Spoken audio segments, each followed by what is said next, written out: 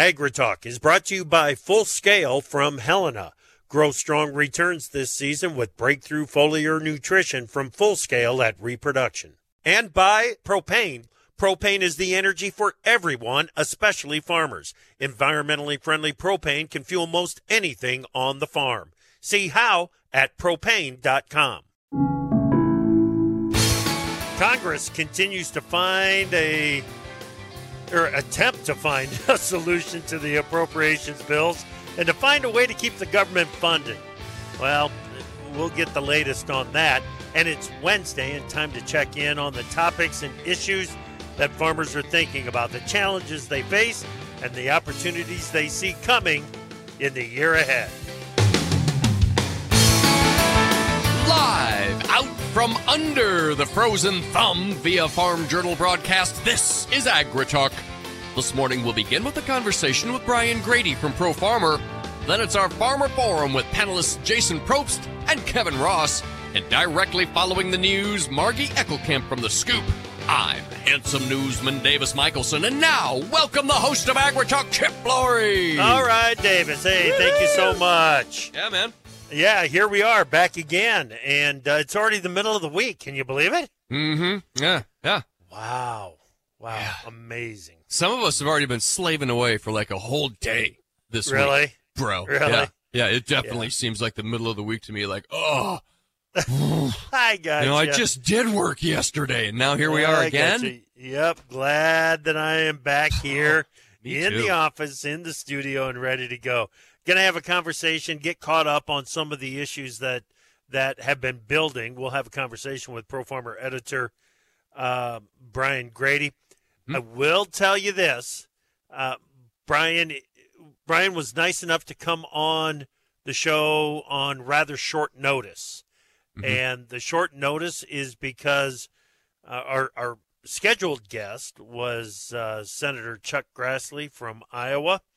And Senator Grassley has had to check into a hospital there in the D.C. area and is receiving some antibiotic treatments for an infection. So our best wishes for a speedy recovery go out to Senator Grassley. Hopefully we can get him back on the show here very soon.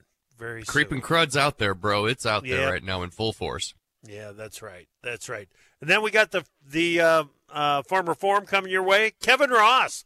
We haven't talked to Kevin forever. It's been a while. So Far too long. Yep. Yeah, looking forward to getting caught up with Kevin and Jason Probst from Illinois. Obviously, looking forward to the conversation there. We'll dig a little bit into Prop 12 and see if that is having any impact on how Jason is conducting business on his hog operation. Cool. All right, buddy. Cool. Yeah. Let's get to the news. What do you got? Right on. Well, let's start with the National Weather Service outlook here. Heavy mountain snows for the Northwest and the Rockies. Ice storms for portions of the Pacific Northwest. Bands of heavy lake effect snow continue for the Great Lakes. Hello, South Bend. A return to more typical winter temperatures for many Wednesday after the brutal cold. Another Arctic blast is expected late this week, so we got a little reprieve for a day or two here. Boy. Another little blast, and then at least here in the KC area, we're looking to warm up again next week. Next week is looking pretty doggone good. This weekend looks pretty doggone chilly. There's no question about that. But boy, I tell you, the quick break is welcome. Yes. And all the way up to 17 degrees today, 13 degrees tomorrow, but back in the deep freeze on Friday, Saturday, and into Sunday. Next week, like you said, is looking good. We've even got rain in the forecast, dude. Yeah. We're going to clear out all that snow all at one time. I hope so. Yeah. Equity shares slumped across Asia after Chinese data revived concerns about China's economy. The Hang Seng headed for its worst loss since October 2022. The Hong Kong market has lost more than 10% since the beginning of the year. Meanwhile, the Bank of Japan is expected to hold its negative interest rate next week in the wake of the New Year's Day's earthquake. European equities were lower as markets continued to second-guess previous bets on rate cuts by the European Central Bank and other key central banks. Chip, Brent crude futures dropped below $78 per barrel on Wednesday on U.S. dollar strength, and as traders reduced their expectations of a rate cut by the Federal Reserve in March, Fed Governor Christopher Waller suggested that the central bank might not cut interest rates as aggressively as the market had anticipated. Right. Good. We need to get that thought process out there, I believe, because I think it is going to be a slow path to lower interest rates. Well, Chip, Senate leadership is reportedly moving to establish 2 new funding deadlines on March 1st and March 8th, with the goal of avoiding a partial government shutdown and giving appropriators still more time to write fiscal year 2024 funding bills that adhere to the top-line agreement reached by Senate Majority Leader Chuck Schumer and House Speaker Mike Johnson. Despite weather-related issues in the nation's capital, the schedule remains on track. On track. I'm using that term loosely, Chip. Thank you. On track. Thank you. This whole process is off track, and we need to get it back on the rails and moving forward. There's the frustration over this is off the charts. Yep. Well, Chip, the Biden administration is set to announce today the redesignation of Iranian-backed Houthi rebels in Yemen as specifically designated global terrorists. This decision comes in the wake of multiple attacks by the Houthis on commercial vessels in the Red Sea. The group has claimed these attacks as a response to Israel's military actions in Gaza. And Chip, taking those Houthi rebels off of that designated global terror list was one of the Biden administration's first foreign policy moves. Now we've got them back on the terror list. Yeah. We probably never should have come off. That's a decision way above my pay grade, though. But here they are causing all kinds of problems for us in the shipping industry out in the Red Sea. So yes, sir. Yeah. Yep. All kinds of issues. Okay, thank you, Davis. Appreciate it. Let's bring in Margie Eckelkamp, editor of The Scoop. How are you, Margie? Hey, Chip. Doing well this morning. All right. Tell me about MKC, the Ag Retailer of the Year.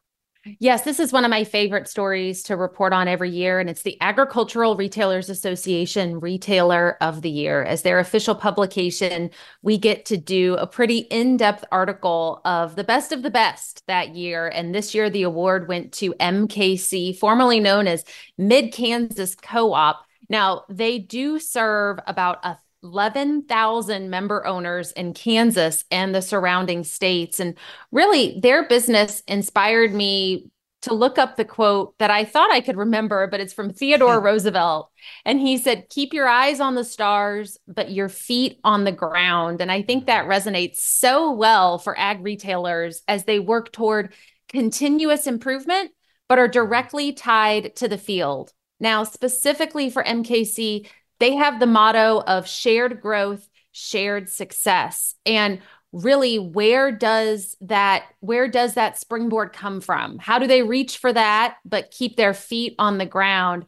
And they really have 4 keys to their business, and that's safety, courtesy, image, and innovation. And they have metrics to tie back to the growth in each of those 4 areas. Now, I did a deep dive into their business, how they're partnering with farmers, how they're also encouraging their staff and employees to be advocates for agriculture, being involved in more than 20 state and national associations. And that's all available on thedailyscoop.com. All right. Excellent. Yeah. This, it's almost like a focus group or a case study when you take a look at everything that they've got going in that Kansas region. It's really a phenomenal business.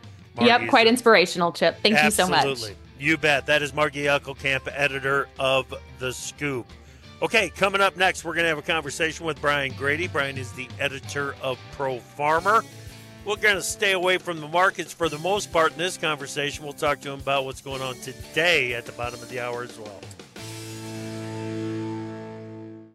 From powering irrigation engines to warming buildings, propane has always been a part of American farm life. Now, you can be a part of propane's future and save money at the same time. The Propane Farm Incentive Program is a research initiative that provides farmers up to $5,000 towards the purchase of new propane-powered equipment. In exchange, participants share performance data to make tomorrow's ag operations more cost-effective, more efficient, and more environmentally friendly with propane. Getting started is simple. Visit propane.com/farm incentive to see if you're eligible.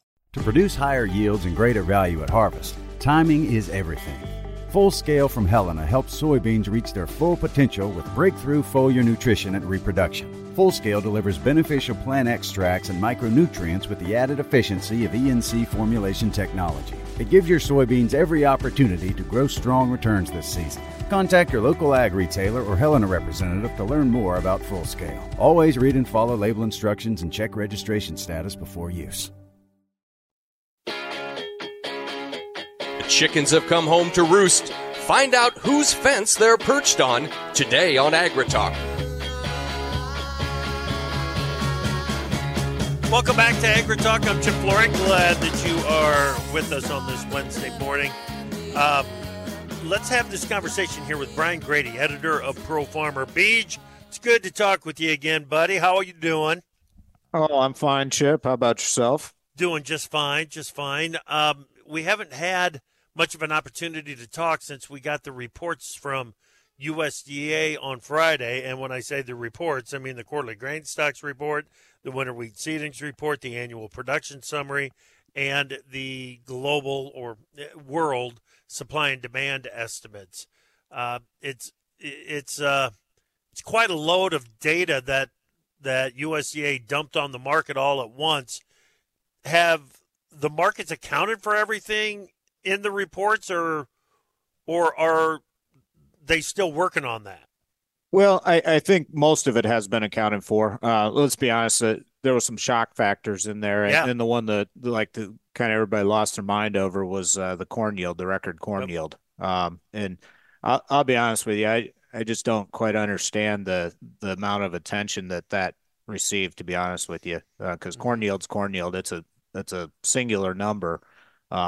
If USDA hadn't cut its harvested acreage number by almost 600,000 acres, then it would be a much bigger deal. But as it turned out, the record corn yield turned into basically a rounding error in terms of total production of just 108 million bushels. So, and we offset that. We offset 75 million bushels of that with increased use. So, I mean, it's, we're talking minimal here, and so that just garnered way too much attention, to be honest with you.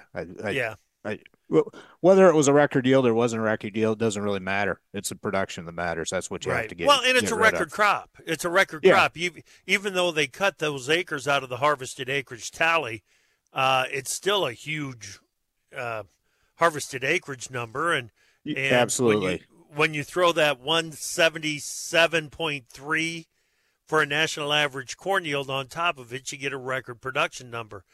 On the usage that you mentioned, we got 50 million more going to corn for ethanol. I thought that was at least showing us the trend on corn for biofuel use in the year ahead.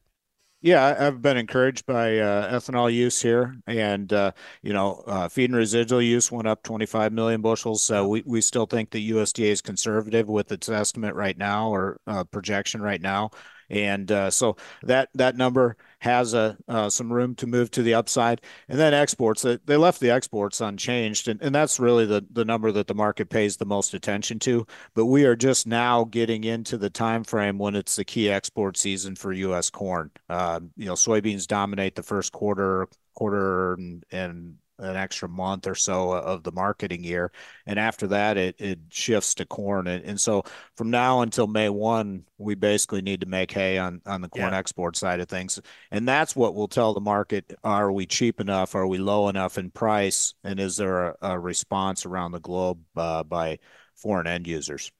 Right Okay. Yeah, I think you're right. I think the national average corn yield caught everybody's attention, number one. Number two, the winter wheat seedings total on seeded acres, Beej, I don't know if that's gotten enough attention yet. Yeah, and that was actually one of the only sets of bullish numbers in Yeah. the report data. And oftentimes the wheat gets overlooked anyway. Yep. Let's be honest, corn and soybeans grab the bulk of the attention any month in USDA's reports. But January in particular, because there's just so much data that's dumped at once, and it came ahead of a extended holiday weekend and everything else. And I think that the winter wheat seeding's coming in lower than anticipated. Just kind of got glazed over, so to speak. Yeah. Yeah. And it wasn't just a big drop in the SRW acres, the soft red winter. The cut came in HRW country too. What are they going to do with those acres? Is it going to be sorghum, feed grain in the year ahead? Yeah, I think that, I mean, that would be obviously the number one in HRW country would be sorghum. But I think as you look across the different regions, some of the minor crops will probably pick up some acres. And you have to talk about corn and soybeans. I mean, Yeah. now there's more available acres for those two as well. So we'll have to see. Cotton will come into play, obviously, in the South.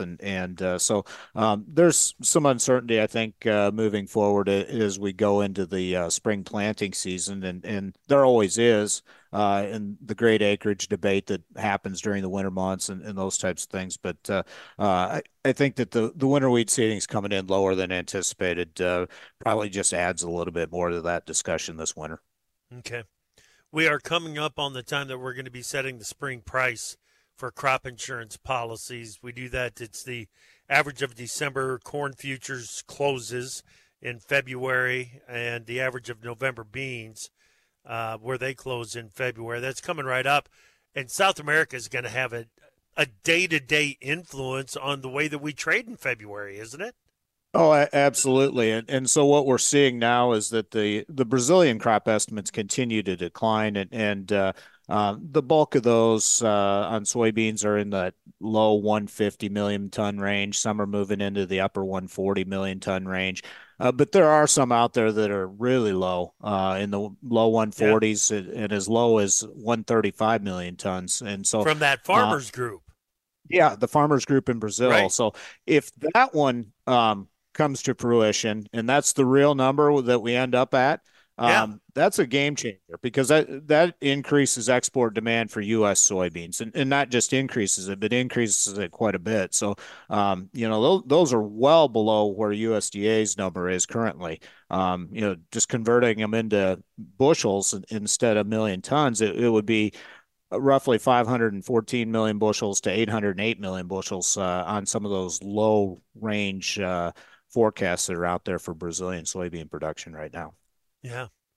What did you make of USDA's Brazilian corn crop estimate? No, much the same as on soybeans. They're just behind, and we always know that. This shouldn't be Yeah, a but this surprise. seems way behind. Yeah, they are, and that will have a potential impact too on U.S. corn exports. So that Yep. keep in mind though, Brazil is still shipping their record crops from last year. Yep. Yep. So Yep. that is covering. If we didn't have those extra bushels from last year, both corn and soybeans, it would be a much greater market attention factor, in my opinion, right now. What's Yeah. going on with their crop size down there? Yeah. Yeah. The old saying, did Brazil really have a drought if it didn't turn into more demand for U.S. soybeans? Right, right. Yeah. If it doesn't, did the drought really matter? And that's probably the right perspective to have as we go forward. Switch gears, get away from the markets here for just a bit. Give me your latest take on what is happening in D.C. with the spending bills, the continuing resolution, kicking the can further down the road. What what do you make Well, of do it you all? want my real opinion or do you want Yeah, my yeah, okay. Yeah, it's Washington. I mean, it's just more of the same, dysfunction and that's really the what's going on. I mean, we just can't get out of our own way in Washington right now and too much party versus party, bipartisanship or partisanship, I guess. yeah, Just they need to find a way to work together, and we're so far from that right now. But short term, they're trying to get a continuing resolution done to extend from the current deadlines, which are coming up, the first one at the end of this week, to the beginning of March. And so USDA would be included in the ones that have a January 19th deadline. And so for agriculture, there is some real concern there about a partial government shutdown. Yeah. They're going to find a solution and keep the government open, aren't they? Yeah, because that's what they do. They just kick the can down the road and they don't really get anything done. And so that's really the nuts and bolts of what's going on in Washington right now. Yeah, gotcha. Okay, less than a minute. I'm not going to make this hard on you, okay? Anything from the caucus night in Iowa surprise you? No, nothing at all. Absolutely zero surprised me out of all that. Yeah, it was an overwhelming victory for former President Trump and kind of launches him into New Hampshire and the, what is it? I think it's March 5th is Super Tuesday. You can take all the rest of them and add them together and they're not even to the level that he is. So, I mean, it's like him, hate him, whatever the case may be. This is Trump's race to lose, to be honest with you. Yeah, absolutely. All right, Brian, I appreciate the shot of realism. Stick around. We got to find out exactly what is going on in the markets here today. I'll need you for that here in just a minute. Coming up next, we've got the Farmer Forum, and we've got Kevin Ross from Western Iowa, Jason Probst from Southern Illinois. A couple of things happening there. What's going on with the biofuels? And is Jason preparing for Prop 12? We'll discuss that next. Time for Markets Now with the experts from Pro Farmer. Brian Grady is back with us, editor at Pro Farmer. Beej, we've got corn and soybeans going in opposite directions here this morning. What's happening? Yeah, so corrective buying in both corn and the wheat markets, and that's needed. They've been beaten down here, and so just nothing more than corrective trade, 2 to 4 cents higher in corn, and the wheat market being led by SRW contracts. They're posting double-digit gains in the front end of that market, but just corrective. And then soybeans, they're under pretty solid pressure here, double-digit losses in the March and May contracts. So seeing heavier selling there. The meal market, it tried to work to the upside yesterday and has erased all that today. All right, yeah. Crude oil, soybean oil is trading slightly higher, but outside of that, there's not a lot of good news coming out of the soy complex. Should also mention that corn made new contract low before it turned around and started to move to the upside. Take us over to the livestock trade. Pretty quiet in the cattle market, Chip. We're waiting on cash cattle trade to develop, waiting on the cattle on feed report Friday afternoon. And because of that, we probably won't see real active cash trade until late in the week. And so just kind of really quiet and trading to the downside, but just minor losses at the moment. Same with the feeder cattle. And then hog futures, we're seeing the futures narrow up their premiums to the cash index, but the cash index is rising. I think it's like 5 of the past 6 days now that cash index has been up. And so it's looking more and more like a seasonal low is already in place there. Thanks, Brian. That is Pro Farmer editor Brian Grady on Markets Now. From powering irrigation engines to warming buildings, propane has always been a part of American farm life. Now, you can be a part of propane's future and save money at the same time. The Propane Farm Incentive Program is a research initiative that provides farmers up to $5,000 towards the purchase of new propane-powered equipment. In exchange, participants share performance data to make tomorrow's ag operations more cost-effective, more efficient, and more environmentally friendly with propane. Getting started is simple. Visit propane.com/farm incentive to see if you're eligible. To produce higher yields and greater value at harvest, timing is everything. Full Scale from Helena helps soybeans reach their full potential with breakthrough foliar nutrition and reproduction. Full Scale delivers beneficial plant extracts and micronutrients with the added efficiency of ENC formulation technology. It gives your soybeans every opportunity to grow strong returns this season. Contact your local ag retailer or Helena representative to learn more about Full Scale. Always read and follow label instructions and check registration status before use.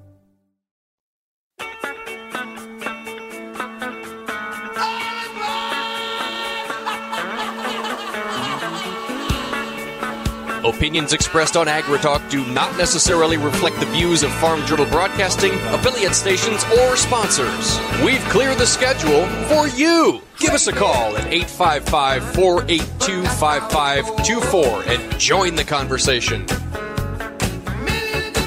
Yeah, this kind of represents the times that we're in right now, doesn't it, Davis? A little bit, yeah. A little bit.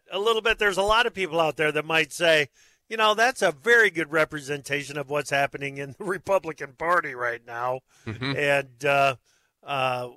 with it's not a split caucus. It just felt like it was a split caucus. It feels like it's a split primary going into New Hampshire and going into South Carolina. It's just one of the weirdest seasons it's the weirdest season I can recall. Right? Mm-hmm. Agreed. I would agree. Yeah. Yeah. Absolutely nuts. Absolutely nuts. Yep. And weather, too. We've been on quite the roller coaster with that. Let's get this Farmer Forum started. Kevin Ross from Western Iowa joins us right now. Kevin, it has been too long. How are you? Yeah, I'm doing good, Chip. How about yourself? Doing just fine. How you handling the weather out your way in Western Iowa?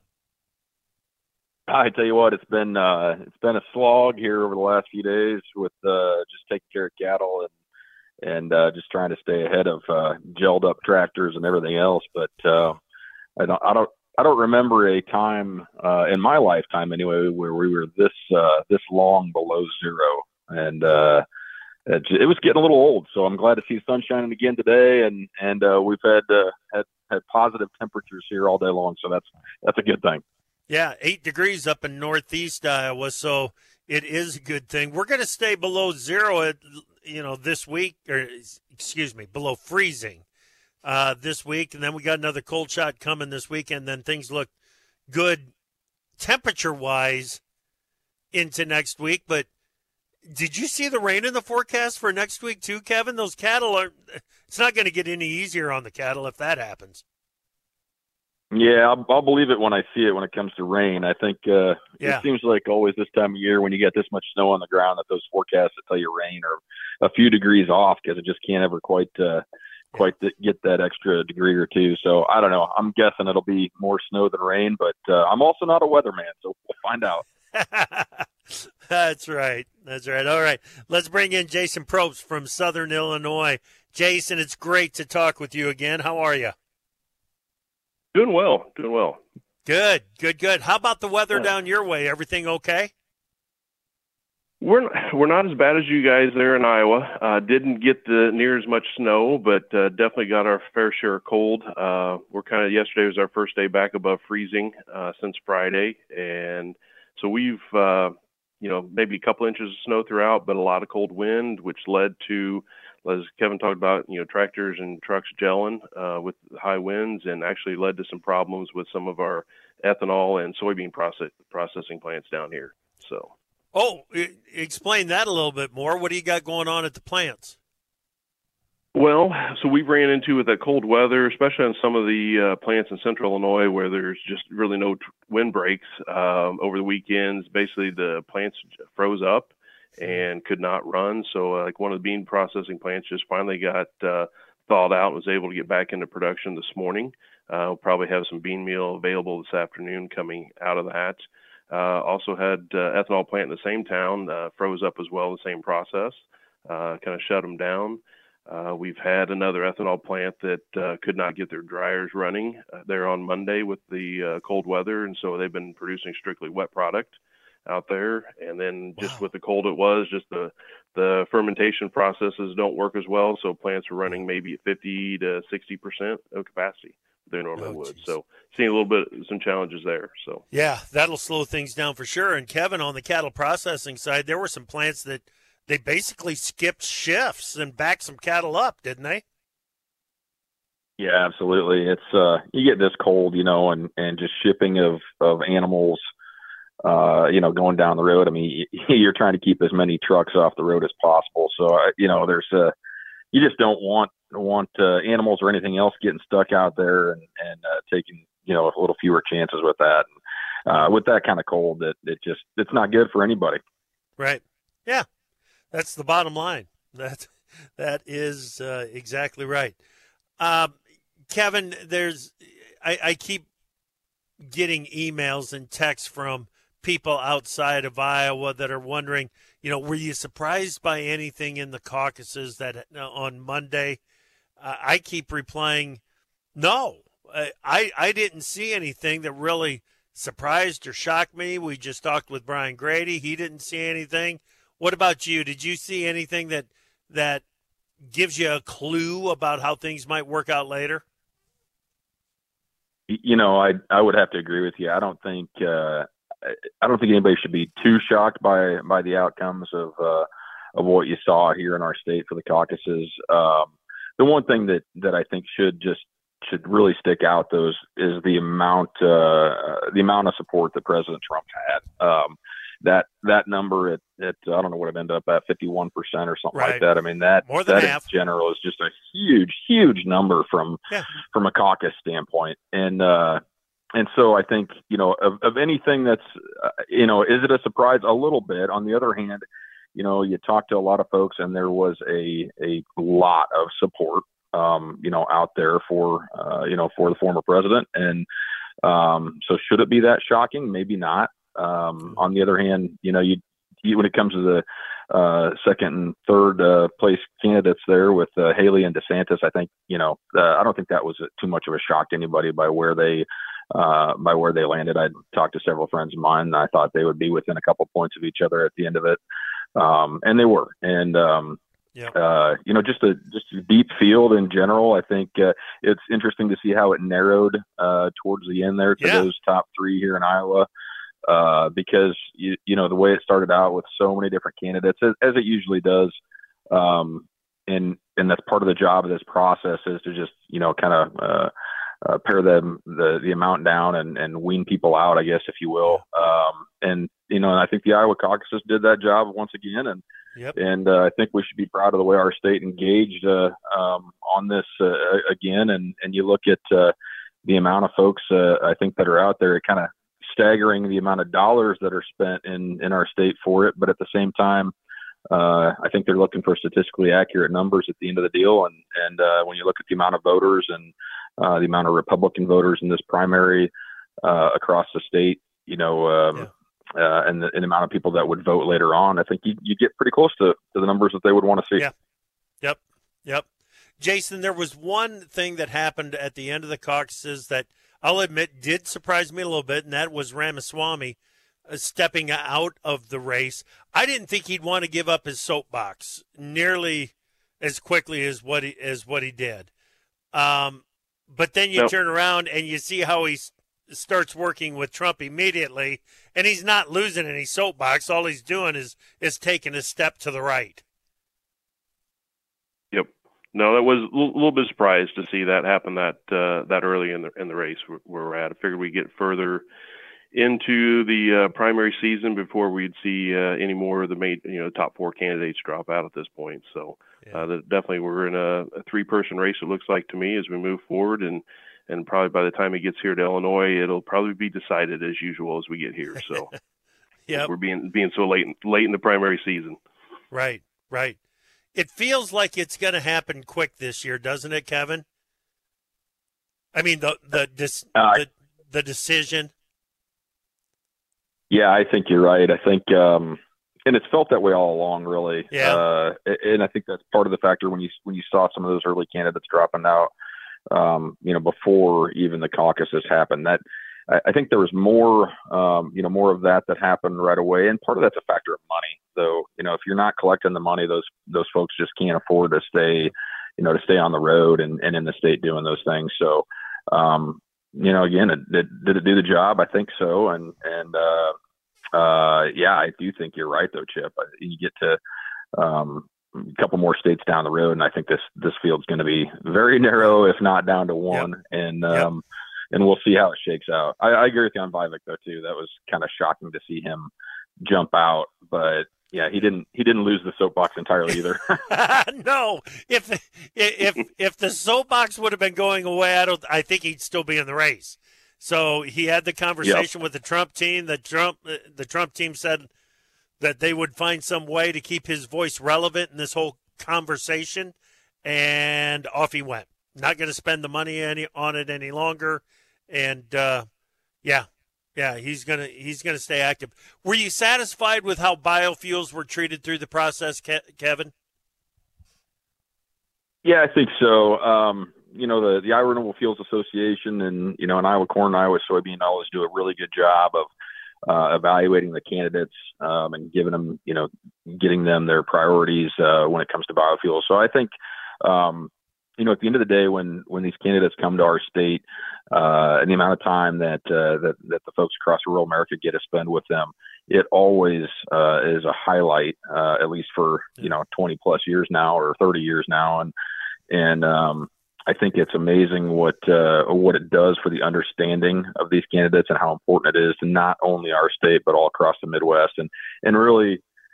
Really to the entirety of the nation when it comes to, energy security and all the other things that biofuels represent. So I always think that's such a huge part of our process, and our governor does a great job of highlighting it as well as the folks that invite them into the plants and out on our own farms.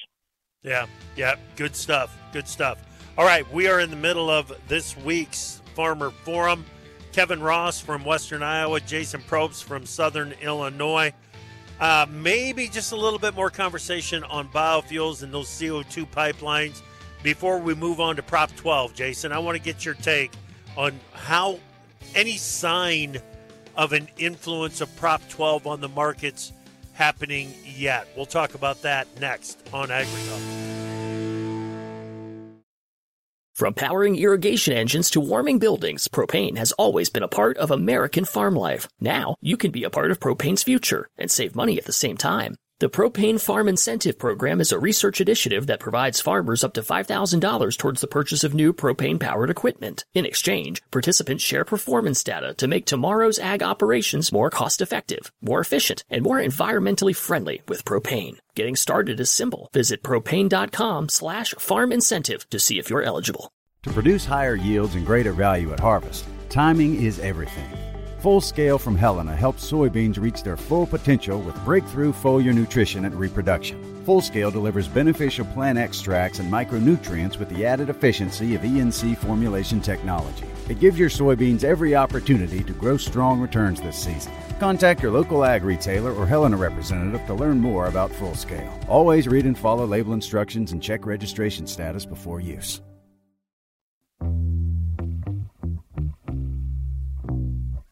In the morning, you're coffeeed up and you're thinking.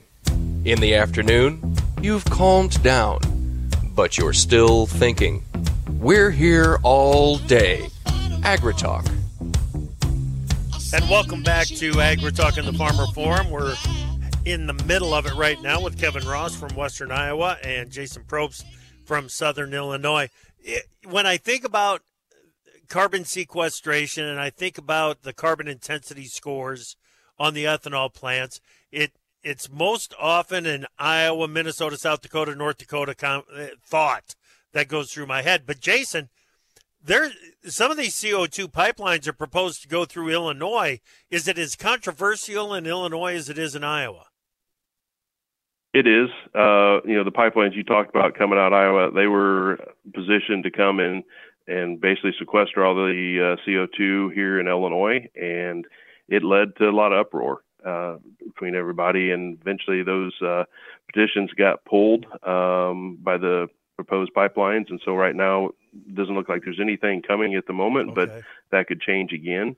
There's a lot of people just didn't feel like they wanted to be the dumping ground for that material, and then just the fact of another pipeline coming across their ground that didn't presume to help them in that respect. So, yeah.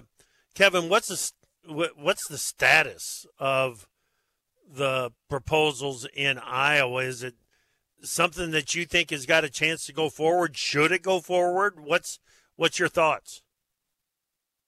Yeah, I think everything's on hold at the moment. Should it is a good question, Chip. I mean, I guess there's obviously arguments to both sides of the story, but I would tell you that at the end of the day, I really like finding useful products, and there's many useful products for CO2 out there. And so, putting it into the ground sometimes is kind of a backwards thought process for sequestering the carbon. It seems like from time to time. On the other hand, what we're doing with these pipelines, though, is you're also aggregating the product, and I think that at the end of the day, that's really, to me, a different part of the opportunity that people have kind of glossed over. And when you do that, when you aggregate the product into, a much larger volume in one area, you're more likely to end up having, I think, that, production for, a different type of product at the end. And so, I think the argument that could be made or that people make about safety of the pipelines, really, that's not one that I think holds a whole lot of water. I think certainly the thoughts about eminent domain and those types of things. Obviously, people get concerned and get upset when they want to be told something that they need to do with their land. So I think that the approach of some of these is been a little bit tough, but at the same time, if we take a step back, we learn from what they've done, and you look at the opportunities for CO2 and sequestering the carbon. It's a big opportunity for continuing the success of the ethanol industry, and that's something, again, vital to our state and vital to the Midwest. And so you look at the current opportunities for sustainable aviation fuel and how that works within ethanol or biodiesel. You got to lower that CI score, and this is what the current metric, will tell you how you do it. And so, unless you change that measurement and how we measure CI and what we're measuring for that stuff, this is the current way to get it done. Okay, all right. Thanks for Chip. I think that perspective.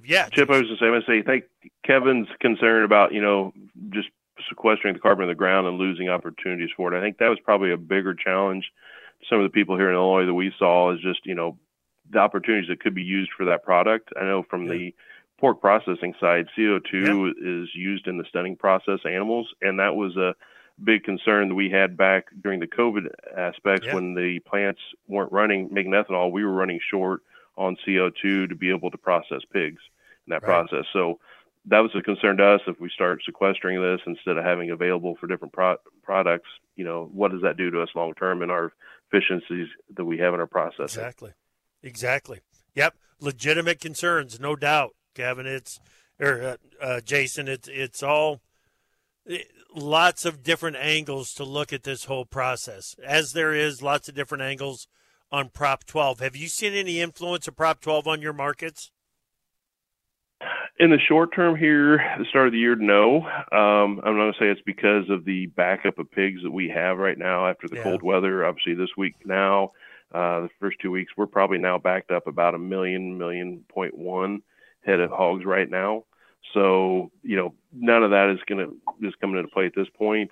We were hearing a little bit prior to the start of the year from a couple analysts out there that hadn't released any data we looked at, but they were seeing the back off of consumption of pork in California as prices were starting to rise, and really didn't feel good about where this is going. That standpoint, I know, there's been trying to figure out how do you correct it and different things, whether from a legal standpoint, I think, where it's ultimately going to come down to is probably some with the Farm Bill. I don't see that we can get something done in a standalone where we're at with getting people rallied behind it, but I think it's got to be something that's got to be added on at that point, and we're kind of at that mercy when the Farm Bill comes. And that's going to take some time, but probably through that's going to allow people to see the true impact of Prop 12 and its effect on California. So I think, that may actually help push that solution across the line with seeing some of that pain and suffering that it'll cause. Yeah, the impact on California is just as important as the impact on hog producers in Iowa. Both are going to be measured at some point, and both are going to have an impact and influence on how things are going forward. It just does. NPPC continues to look for a solution or a fix on this, but like you said, Yep. Jason, a standalone it doesn't feel like it's going to happen, does it? No, it just doesn't feel there's enough support and traction at this time. Yeah, that's a big concern. Big concern. All right, you guys, great job today talking about some tough issues. Really appreciate the perspective you shared with us, Kevin and Jason. Appreciate that a lot. Kevin, be good. Stay warm out there. I'll do my best. We'll wait for the next snowstorm. All right, that's Kevin Ross over in Western Iowa. Jason, same to you. Stay warm, man. All right, you as well. Take care. All right, that is Jason Probst down in Effingham, Illinois, down in southern Illinois. Thank you so much for listening this morning. You got to come back this afternoon. We're going to have a conversation with Craig Turner from StoneX Group and Turner Steak. And tomorrow morning, Frank Lucas from Oklahoma.